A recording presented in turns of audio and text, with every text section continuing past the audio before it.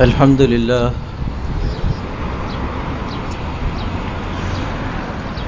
لله الذي هدانا لهذا وما كنا لنهتدي لولا أن هدانا الله وأشهد أن لا إله إلا الله وحده لا شريك له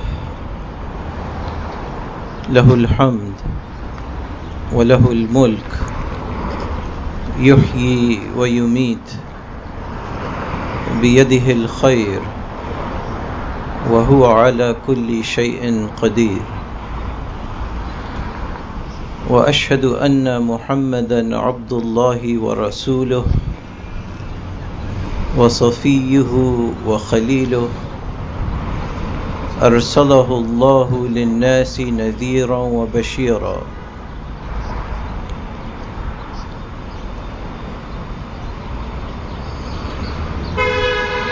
لقد كان لكم في رسول الله أسوة حسنة لمن كان يرجو الله واليوم الآخر وذكر الله كثيرا. محمد رسول الله والذين معه أشداء على الكفار رحماء بينهم من يطع الله ورسوله وأولي الأمر من المؤمنين فقد رشد ومن يعص الله ورسوله وأولي الأمر من المؤمنين فقد ضل ضلالا بعيدا. أوصيكم ونفسي أولا بتقوى الله وطاعته وأحذركم من عصيانه ومخالفة أمره. أما بعد فإن خير الحديث كتاب الله وأحسن الهدي هدي محمد وشر الأمور محدثاتها وكل محدثة بدعة وكل بدعة ضلالة وكل ضلالة في النار.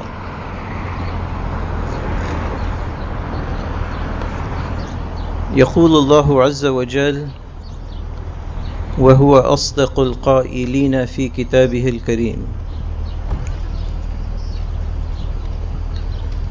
فما كان جواب قومه إلا أن قالوا أخرجوا آل لوط من قريتكم إنهم أناس يتطهرون.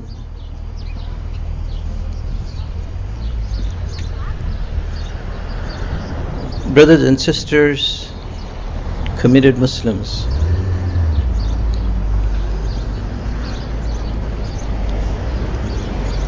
this ayah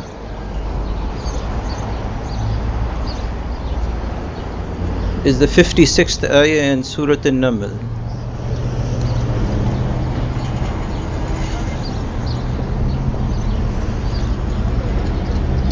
A very close rendition of it also appears as the 82nd ayah of Surah Al-A'raf.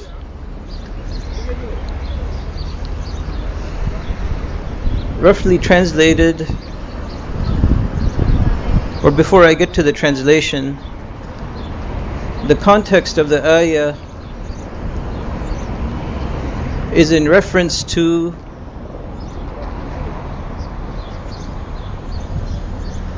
the admonition of Prophet Lot, alayhi salam, to his people to cease and desist from deviant sexual practices. And so in response to his advices and warnings to his people,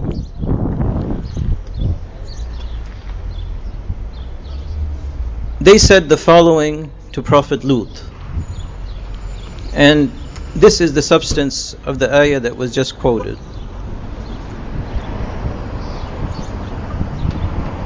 And so as the ayah goes, the translation is,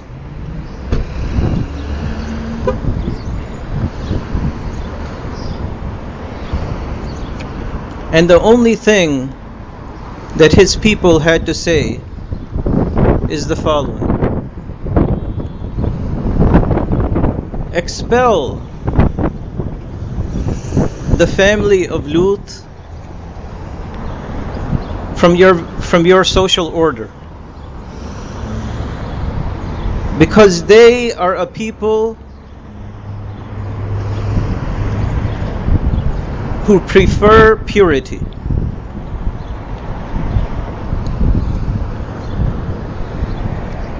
And so obviously when we are talking about deviant sexual practices in the context of Prophet Lut, we are obviously referring to homosexuality. Now this is a difficult issue to talk about for several reasons, but two of the more important ones, or at least two of the ones that occurred to me. Firstly, this is a difficult subject because it has ceased to be a moral issue and it has moved into the domain of secular political discourse. And so what this means is that what people want to do trumps what people ought to do and what people should be doing. And so anyone who stands up in a public forum and tries to approach this particular issue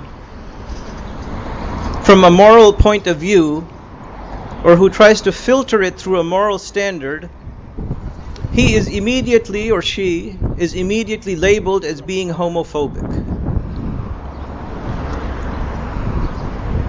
And this is much akin to those who stand up in public and in a principled fashion take the state of Israel to task. They are reflexively labeled as being anti-Semitic.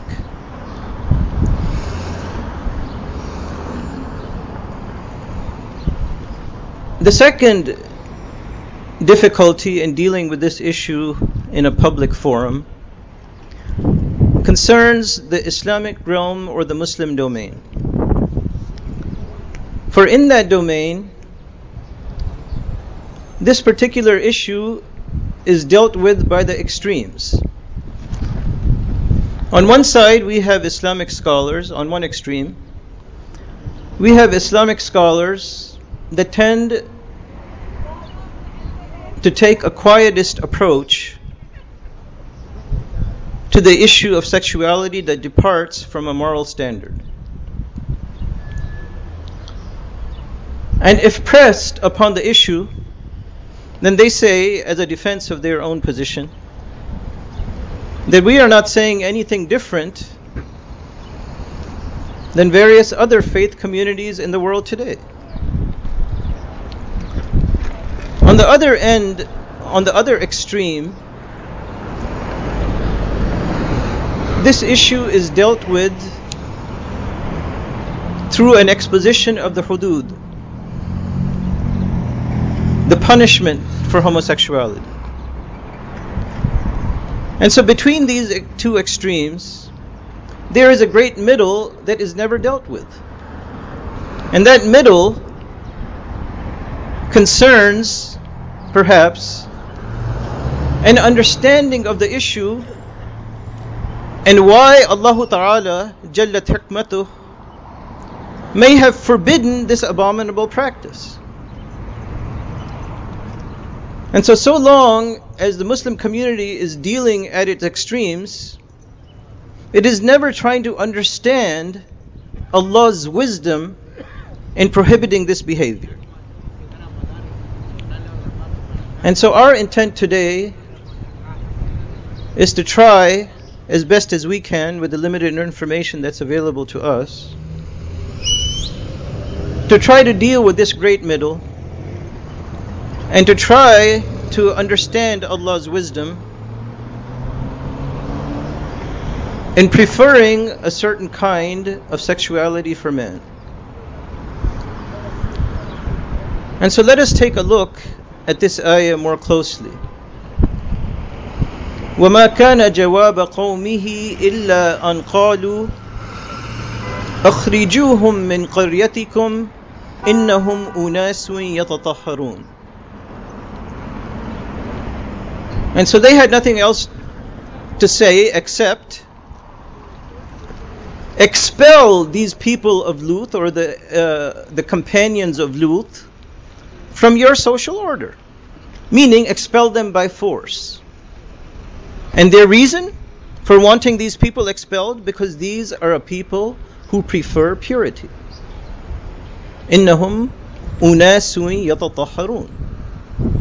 And so because they prefer purity, in that domain they ought to be expelled by force.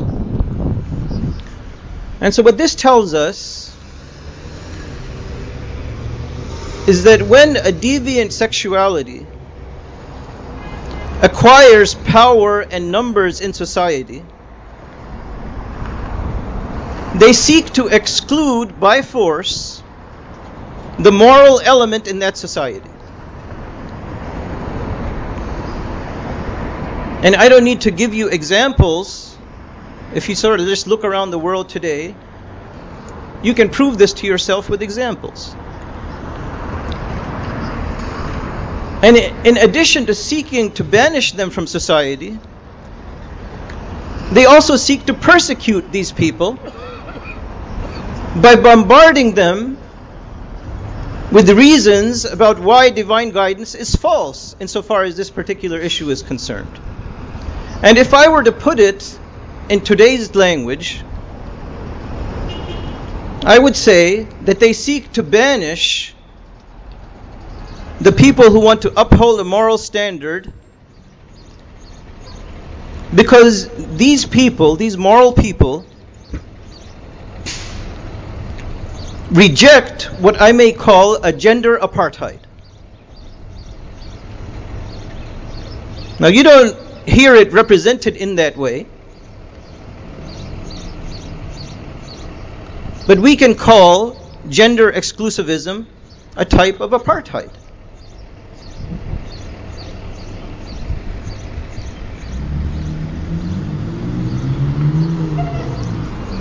Now, there are many ways to persecute the moral element in society.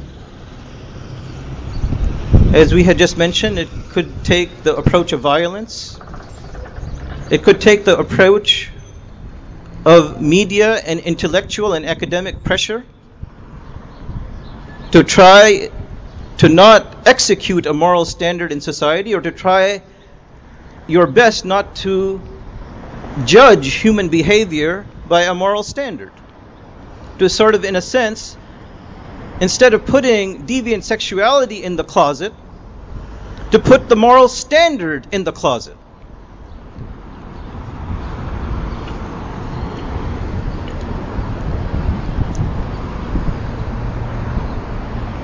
Now, this desire to persecute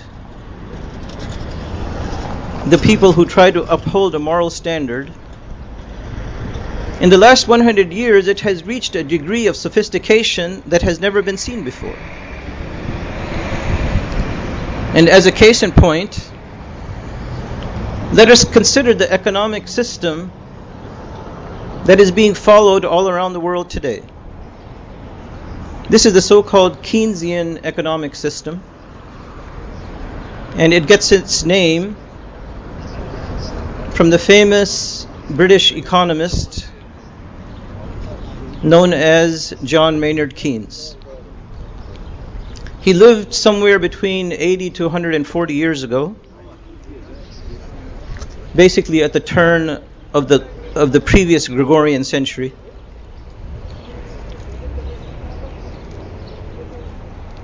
His thoughts, his ideas, his philosophy insofar as economics is concerned is studied at universities and academic institutions all around the world, perhaps even at the high school level. And not only is it studied at institutions, obviously it's studied at institutions for a reason. And the desire is that when these people graduate from academic institutions and move out into the policy space, that they use these ideas to create policy and to create programs on the basis of these ideas. There's some economists that are alive today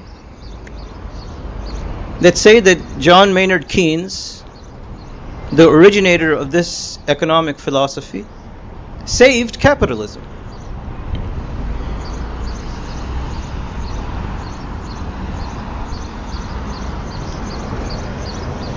But it is impossible to understand Keynes, his ideas and his philosophy, unless we take note of the fact that he was a homosexual. For most of us, his life, he was a homosexual or a bisexual. Granted, for the last 20 years of his life, he was married to a Russian ballerina. But at the time that he lived, Britain was still under the guidance of the Victorian moral standard. And so homosexuality was considered to be deplorable. And anyone caught engaged in the practice was sent to prison. And so for an intellectual, this was a death knell. This would be, if he was discovered or say outed from the closet, that would have been the end of his intellectual and academic career. And so marriage was a useful public cover to shield a private and a personal deviant sexuality.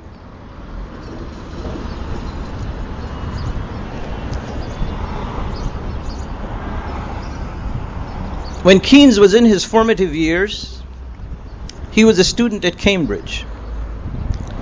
And while at Cambridge, it's a famous university in the UK, most of you have heard of it.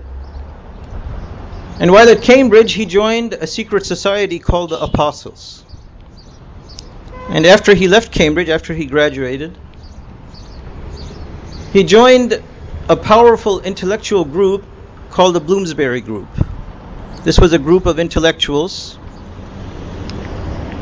that used to get together and discuss ideas, philosophies, and theories. The thing of it is that in the 1920s and 1930s, there were a large number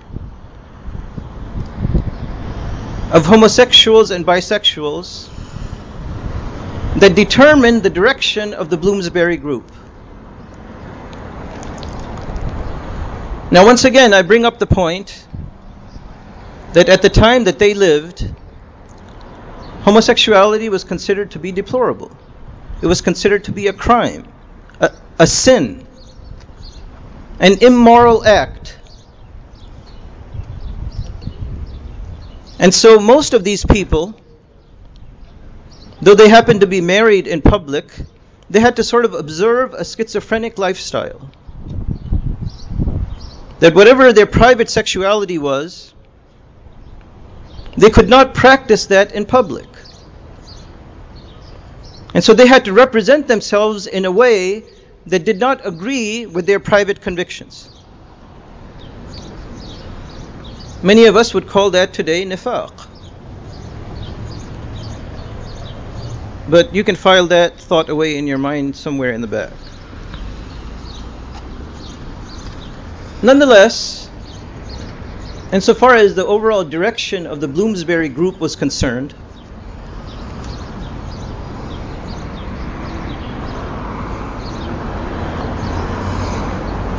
it promoted, on behalf of its members, their desire to do anything they wanted to do. Not what they should do morally, not what they ought to be doing according to a divine standard, but anything that they desired to do based on their own thinking and their own desires. And in this regard, I'd like to read to you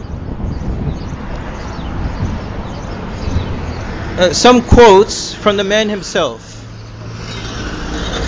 This will help you understand his mindset And if you understand the source of where the economic theory came from, you will begin to understand the results of its implementation in our day-to-day. If you understand the mindset of the Creator, you can understand the impact in society once his ideas are implemented. And so let us hear from the man himself.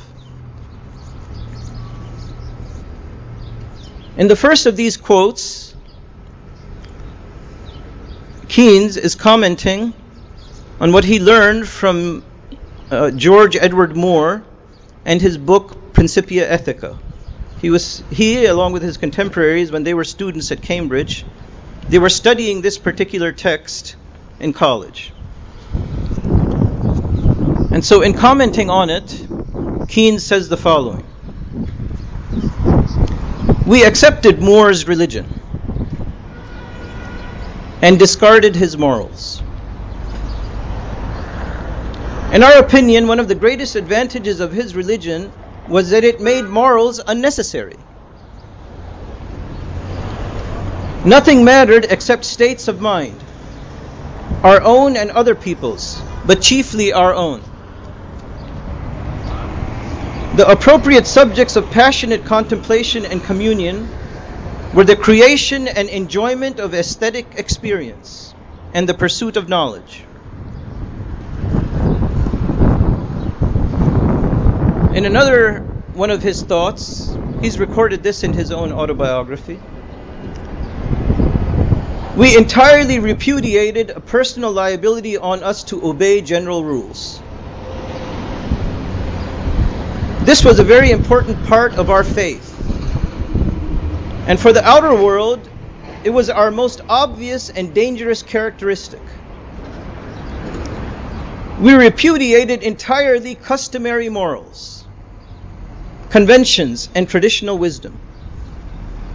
We were, that is to say, in the strict sense of the term, immoralists. And another quote, he says, I hate all priests and protectionists, free trade and free thought, down with pontiffs and tariffs, away with all schemes of redemption.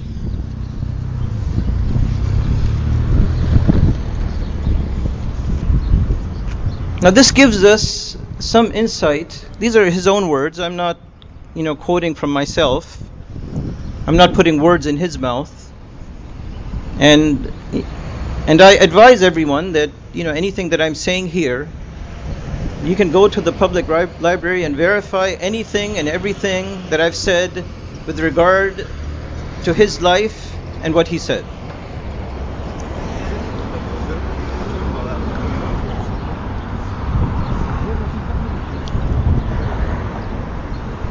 So not only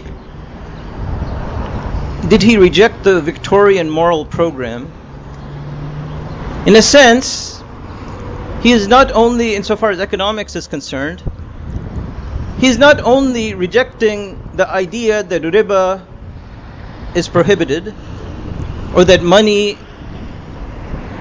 is not a commodity. He is also rejecting all notions of a personal moral commitment. And so, he had homosexual affairs with at least two of the Bloomsbury intellectuals, if not more than that. And he considered the homosexual form of sexuality to be superior. And when he was a student at Cambridge, and he joined the secret Apostle Society, he was taught to believe that women are inferior to men, in mind and in body.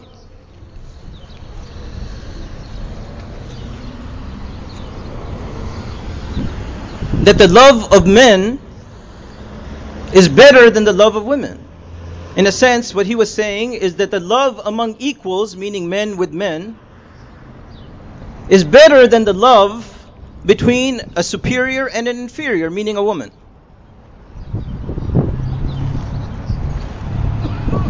In fact, they went to such an extent that they rationalized their deviant sexual behavior into an ethical position. And they called this ethical position the higher sodomy.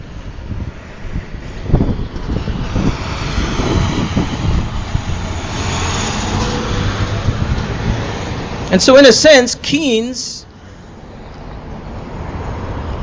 was not your garden variety homosexual. In fact, he was a compulsive and an ideological homosexual. And what this means is that he rationalized the practice in the form of an ethical behavior.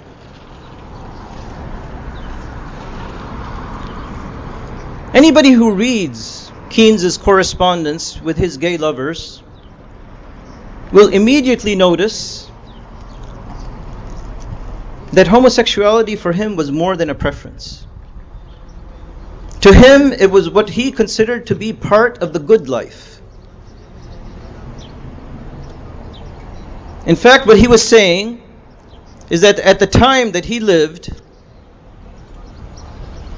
the intellectual class would not really consider you to be an intellectual unless you were gay.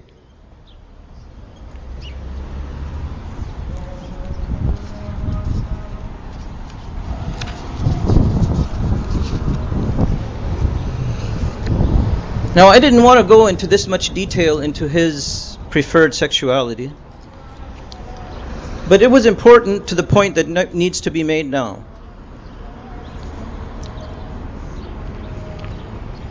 Human nature is not such that it can be neatly sealed off in mutually exclusive compartments.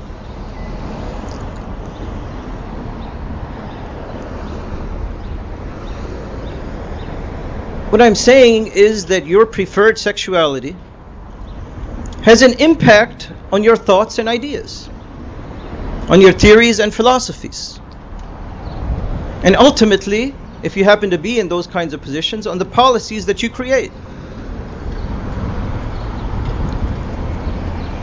So an ideological homosexual is going to have a radically different view of the world than, say, a person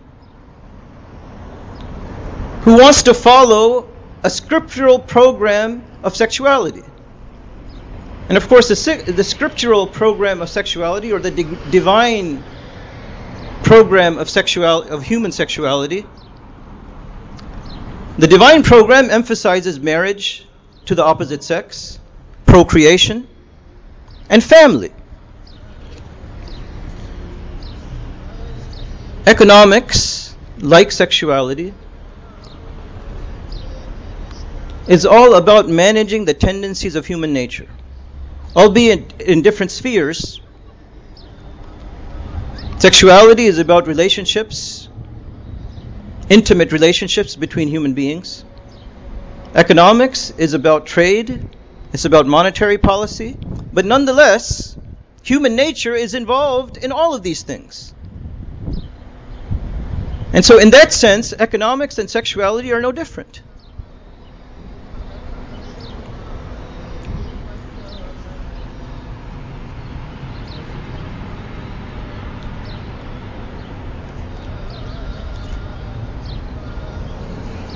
So if you have a deviant view of human sexual relations and family, is it a real stretch to imagine that you are also going to have a deviant view of economic exchanges, of economic relations, given that you're trying to deal with the same human nature? So if you're an economist who is a homosexual, aren't your economic theories going to try to protect a relationship that you think is ethical? Isn't it going to try to promote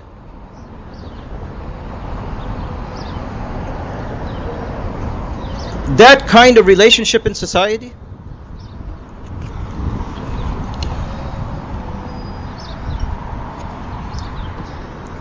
So we just read, and this is again from Keynes' own mouth, his own words,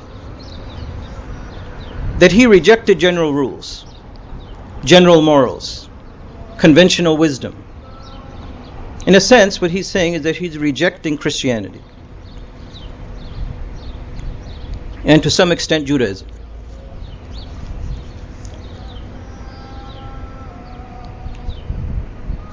And this is the point that we need to understand now, and this is how it applies and hits us today. Keynes' rejection of general rules, which was reinforced by his homosexuality, Keynes' rejection of general rules led to his rejection of the gold standard. This is the connection that we need to make today. Keynes' rejection of conventional wisdom led to his rejection of the gold standard. And the gold standard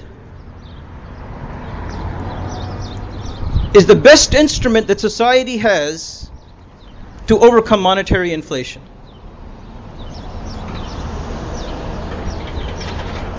And if you understand economics, unemployment, inflation, monetary policy are very closely interlinked. But I don't have time to get into all of that today. But what you need to understand at this point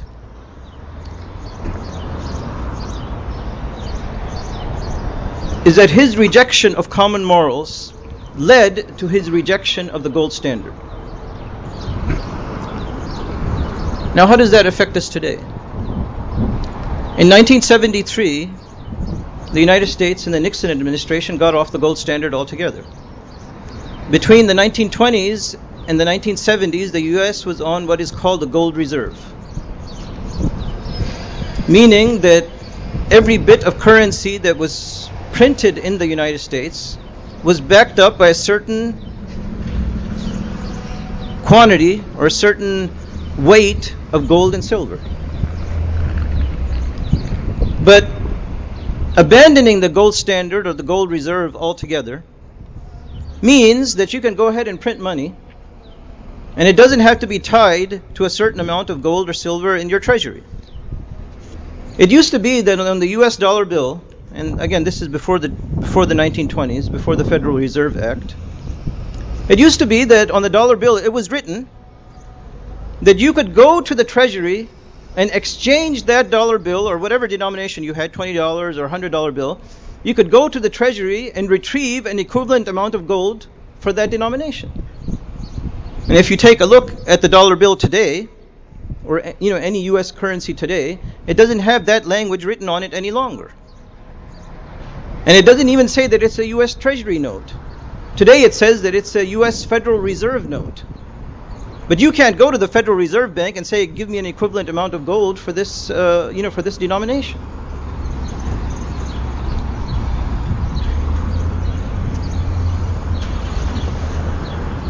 More recently, the regime of Muammar al-Gaddafi was most probably destroyed, overthrown, because he wanted a continental currency in Africa that was backed up by a gold reserve.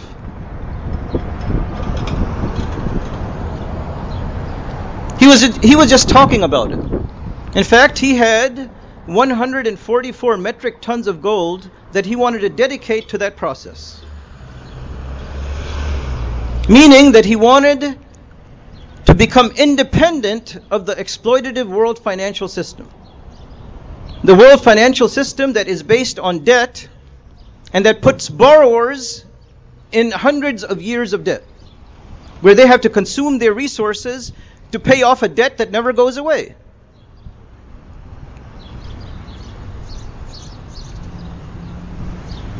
And so Gaddafi, regardless of what you might think about his dictatorial character,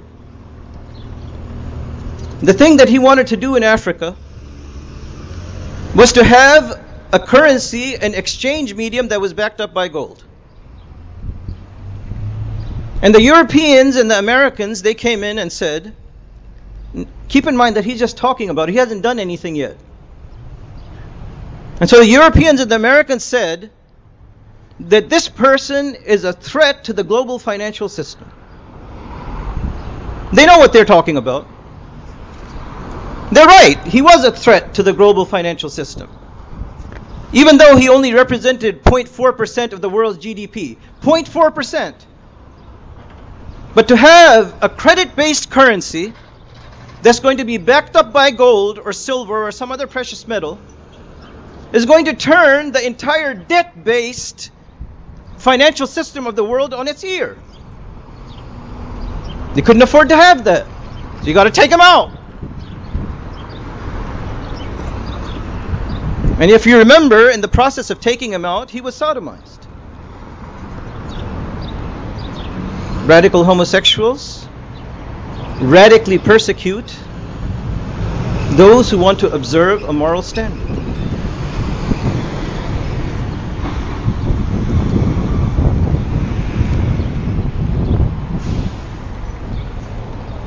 It's the Keynesian economics that are responsible for the crushing government deficits of today and national debts that are out of control. This is the kind of economics that mortgages the future to pay for pleasure today or to pay for consumption today.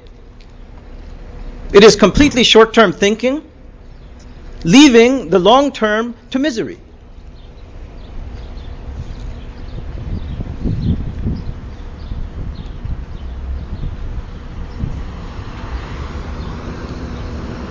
It's the Keynesian doctrine that says that consumption is the source of economic prosperity. Consumption is the source of economic growth. And that may well be in the short term. But in the long term, we know that perpetual consumption leads to economic instability. And so the issue here is not economic growth or continuous economic growth. The issue here is economic stability and solvency. And economic stability and solvency is achieved by a balance between consumption and saving for the future. And this is the lesson that Prophet Yusuf alayhi salam taught us. You consume and you save. You save for a rainy day in case a disaster happens, in case a crisis happens. You don't want to have nothing in the bank to deal with a crisis. And by the way, at the time that Yusuf alayhi salam was ruling in Egypt with this philosophy,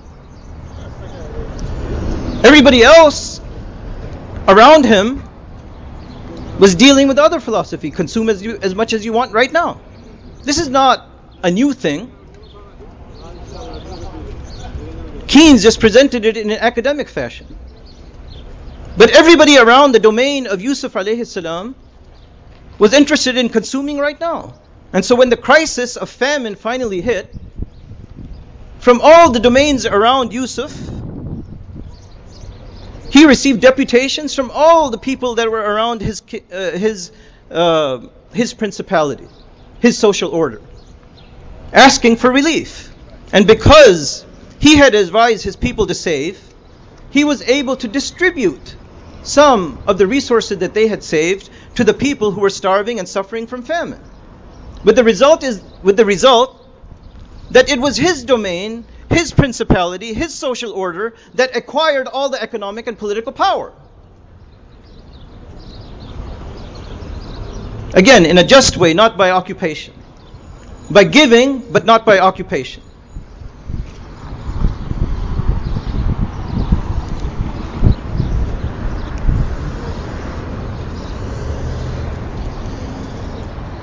Now, I know that this particular discussion is going to cause you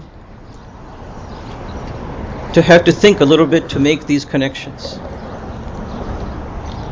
But as Muslims, we ought to be the ones who are making these connections. We have the Quran, we have the guidance of Allah's Prophet sallallahu alaihi wasallam, and we ought to be the one who are making these connections. And when we read these kinds of ayat, It's just a handful of words. وَمَا كَانَ جَوَابَ قَوْمِهِ إِلَّا أَنْ قَالُوا أَخْرِجُوهُمْ مِنْ قَرْيَتِكُمْ إِنَّهُمْ أُنَاسٌ يَتَطَهَّرُونَ. It's just a few words. Just one ayah. And whatever I have said here today, this could be compounded by 10 or 15 other khutbahs on the same topic. Just one ayah, very few words. But when we live in the world today, and we're trying to filter all of this information that we're bombarded with every day through the Quran, these are the kinds of things that ought to occur to us so that we better understand Allah's guidance. For those who depart from Allah's guidance, there is only one result: persecution and oppression, instability, degradation. أقول قولي هذا وأستغفر الله لي ولكم فاستغفروه يغفر لكم فاسترشدوه يرشدكم.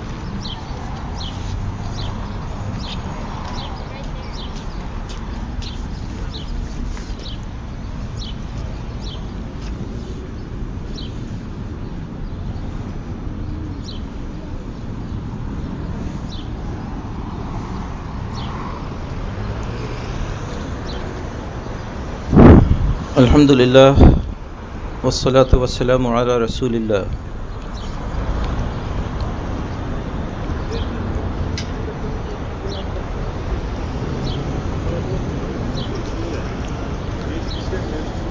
Last week during this portion of the khutbah,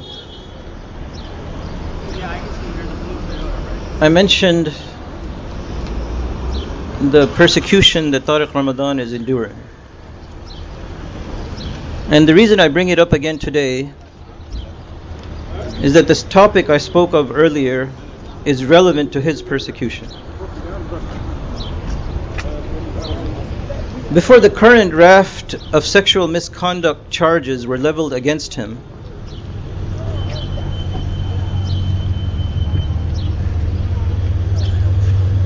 the one person perhaps that could be said of taking him to task in the media publicly was a journalist.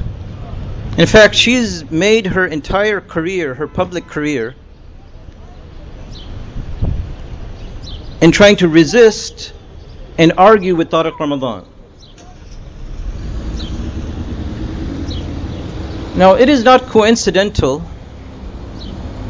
that this particular journalist happens to be a female. Her name is Caroline Fourest, French journalist. Now, it's not coincidental that this particular journalist happens to be gay. Now, measure Allah's words with what's happening to Tariq Ramadan. وَمَا جَوَابَ قَوْمِهِ إِلَّا أَنْ قَالُوا أَخْرِجُوهُمْ مِنْ قَرْيَتِكُمْ إِنَّهُمْ أُنَاسٌ يَتَطَهَّرُونَ. Tariq Ramadan is advising everyone to purity. And his adversaries, they're telling him, get this person out of here. Put him in prison. Put him in a place where we can't hear him.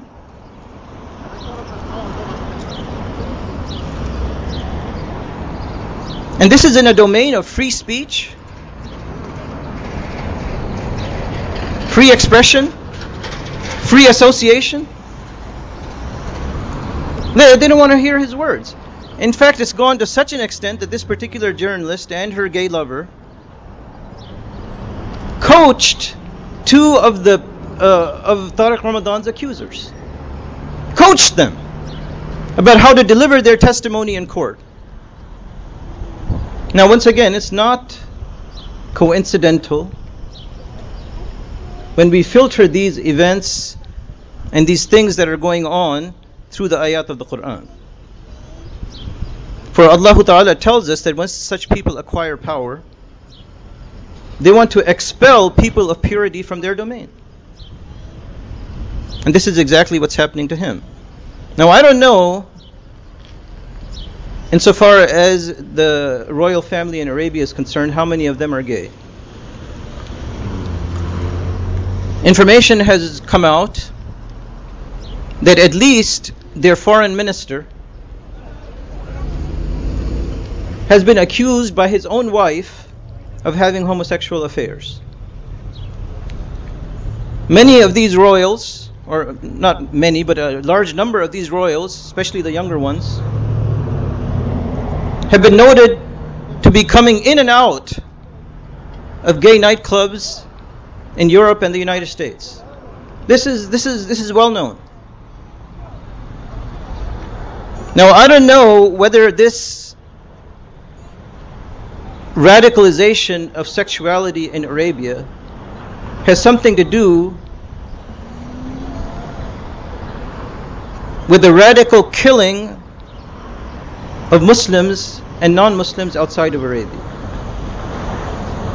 by the same kind of people who are socialized to the same kinds of tendencies inside of Arabia. Now, one of their radical tendencies, you might have just seen this in the newspapers, we know what's going on in Gaza.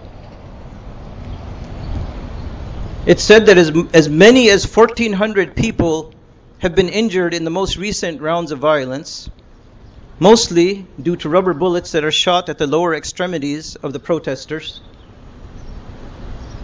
And they're protesting to go back to their own homeland, and at least 22, if not more, have been killed.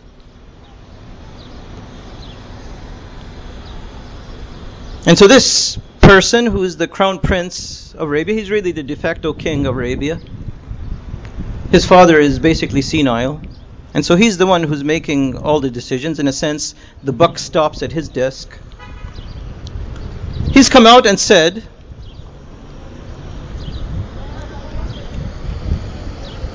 that the Islamic leader in Iran makes Hitler look good. Yeah, that's what he said. And then the next thing that he said is that Jews deserve a homeland. Now, obviously, if he was to make these two statements in the Muslim world, he wouldn't get any traction whatsoever. Hitler is important to the Judeo-Christian Western narrative of history. He's not important to the Muslim narrative of history.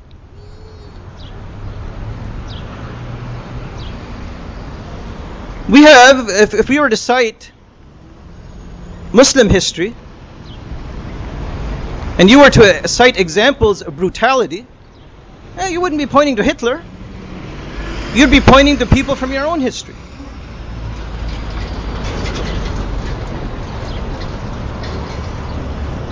And then when you say that you want the Jews deserve a homeland, if you were to say that in the Muslim world, the Muslim would say, well, the Jews already had a homeland.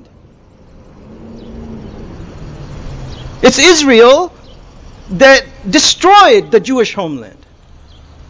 That's what the Muslims would say.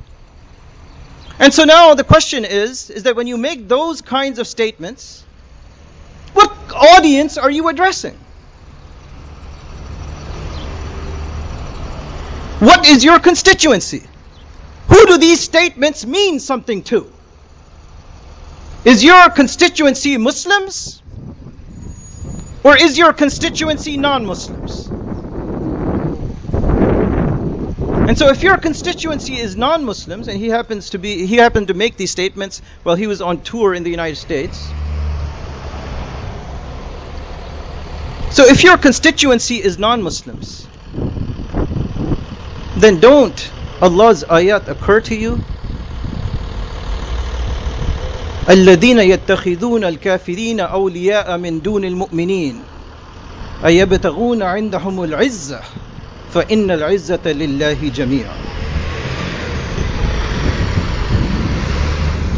اللهم أرنا الحق حقا وارزقنا اتباعه وأرنا الباطل باطلا وارزقنا اجتنابه. اللهم اغفر للمؤمنين والمؤمنات والمسلمين والمسلمات الأحياء منهم والأموات إنك قريب سميع مجيب الدعوات. اللهم ربنا آتنا في الدنيا حسنة وفي الآخرة حسنة وقنا عذاب النار. إن الله وملائكته يصلون على النبي يا أيها الذين آمنوا صلوا عليه وسلموا تسليما اللهم صل على محمد وعلى آل محمد كما صليت على إبراهيم وعلى آل إبراهيم إنك حميد مجيد اللهم بارك على محمد وعلى آل محمد كما باركت على إبراهيم وعلى آل إبراهيم إنك حميد مجيد بسم الله الرحمن الرحيم والعصر إن الإنسان لفي خسر إلا الذين آمنوا وعملوا الصالحات وتواصوا بالحق وتواصوا بالصبر ومن أظلم ممن منع مساجد الله أن يذكر فيها اسمه وسعى في خرابها أولئك ما كان لهم أن يدخلوها إلا خائفين لهم في الدنيا خزي ولهم في الآخرة عذاب عظيم عباد الله إن الله يأمر بالعدل والإحسان وإيتاء ذي القربى وينهى عن الفحشاء والمنكر والبغي يعظكم لعلكم تذكرون ولذكر الله أكبر والله يعلم ما تصنعون وأقم الصلاة.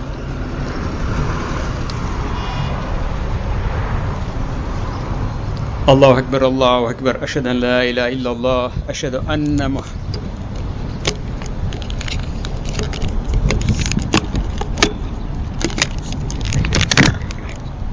الله أكبر الله أكبر أشهد أن لا إله إلا الله أشهد أن محمد رسول الله حي على الصلاة حي على الفلاح قامت الصلاة قامت الصلاة الله أكبر الله